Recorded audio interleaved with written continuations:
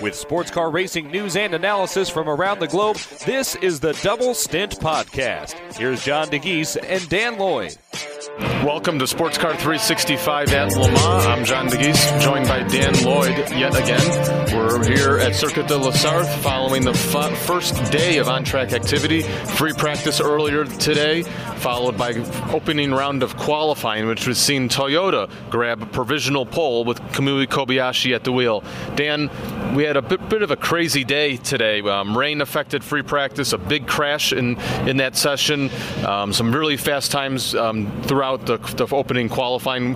What sort of stood out to you in today's activities? Yeah, well, first, Wednesday is always one of my favorite days at Le Mans. We're waiting for the track activity to start. The scrutineering's done. The Tuesday rest day is all complete, and then we finally get to see the cars on track, which is always a wonderful moment. And today didn't disappoint. As you said, John, we had a lot of adverse weather, rain showers. It wasn't persistent rain. That was the thing. There were scattered showers. Certain parts of the circuit were wet.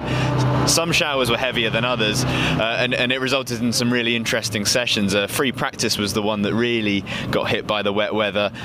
We had two windows really for the quick times to come in, one at the start of the session and one at the end of the session, and what we saw was Rebellion's Gustavo Menezes set the pace in that first window, but then the rain came and we had a few incidents as well, a 45-minute red flag, which we'll come to in a minute, and then in the second window at the end of the session, Stoffel Van Dorn posted a really quick time in the 11 SMP BR Engineering BR1 AER with about 15 minutes left in the session, but then he in turn was eclipsed by Kobayashi, who put up a 1.8 second gap on the non-hybrid field in the 7 Toyota. So Toyota made to work for that one. They ended up going quicker in qualifying as well. Kobayashi again at the wheel, but it was much closer, a half-second gap between the 7 Toyota and the 17 SMP car of Igor Arudzev. But going back to free practice, we had an accident for the number 99 Dempsey Proton racing Porsche, Tracy Krohn at the wheel.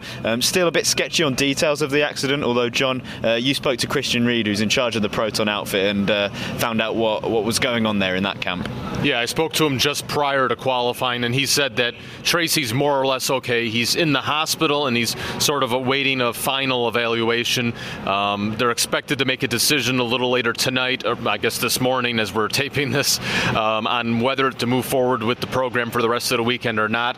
If they will do, they'll have to go to a backup chassis, which they have on site, so it's possible, but it's still a bit of a question mark right now. It was a really big impact for Tracy, big frontal damage to the Porsche. Luckily, it seems like he's relatively okay, but still some question marks hanging over the number 99 Dempsey Proton Racing entry.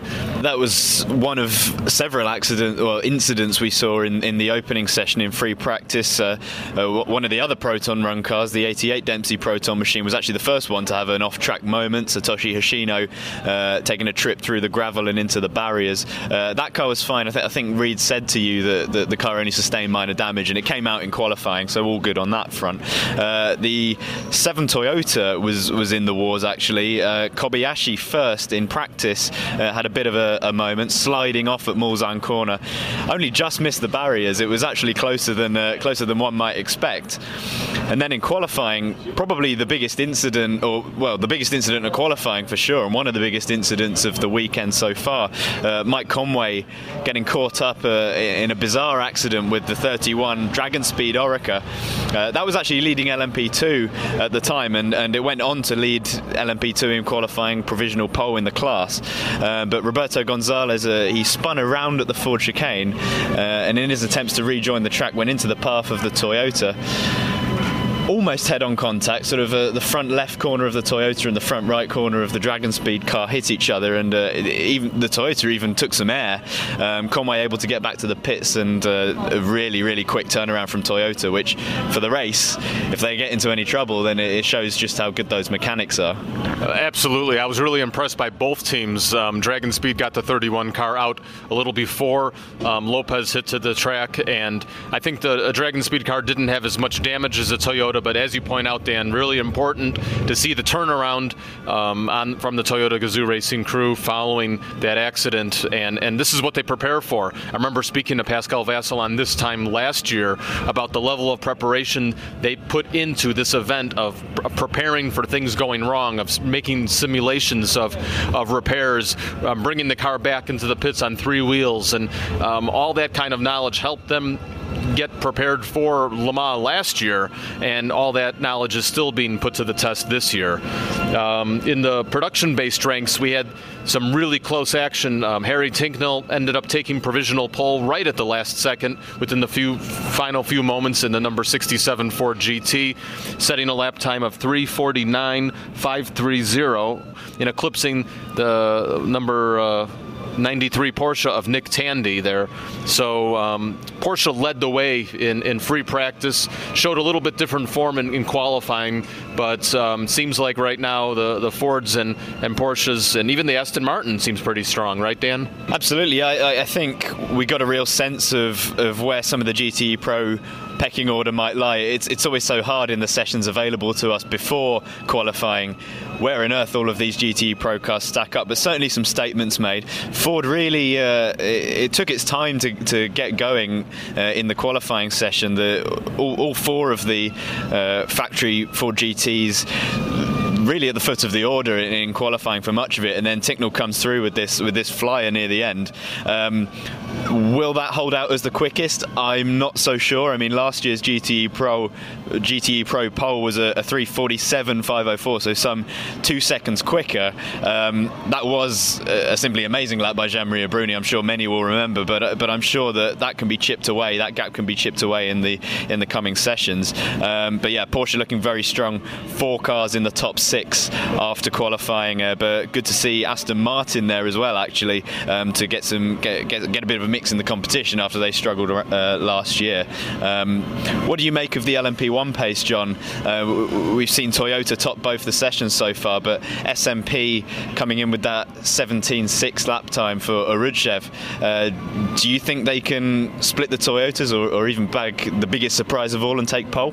Well, speaking to the Toyota folks, qualifying and pre-practice, they thought so. They thought the SMP was going to be a strong challenger for pole, and Pascal Vasselon, the technical director for Toyota Gazoo Racing, told me that they're not going to make any special effort for qualifying. They'll run their laps, they'll get their sims, they'll do their best in qualifying, make a few stabs at it, but they're not going to make repeated runs to try to get pole if they lose it. What we saw today, I think, was what they had gone to plan.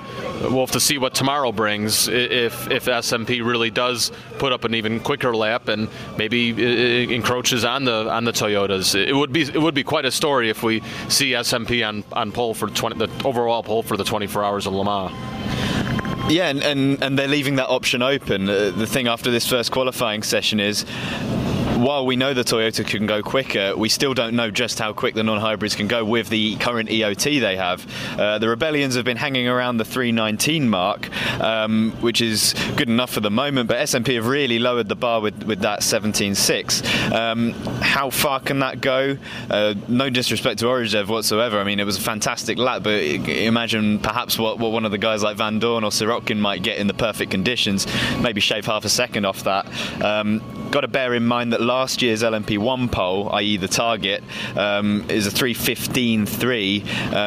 Can Toyota go quicker than that with the EOT that we've had and the adjustments that we've seen? We'd possibly expect Toyota not to improve on that.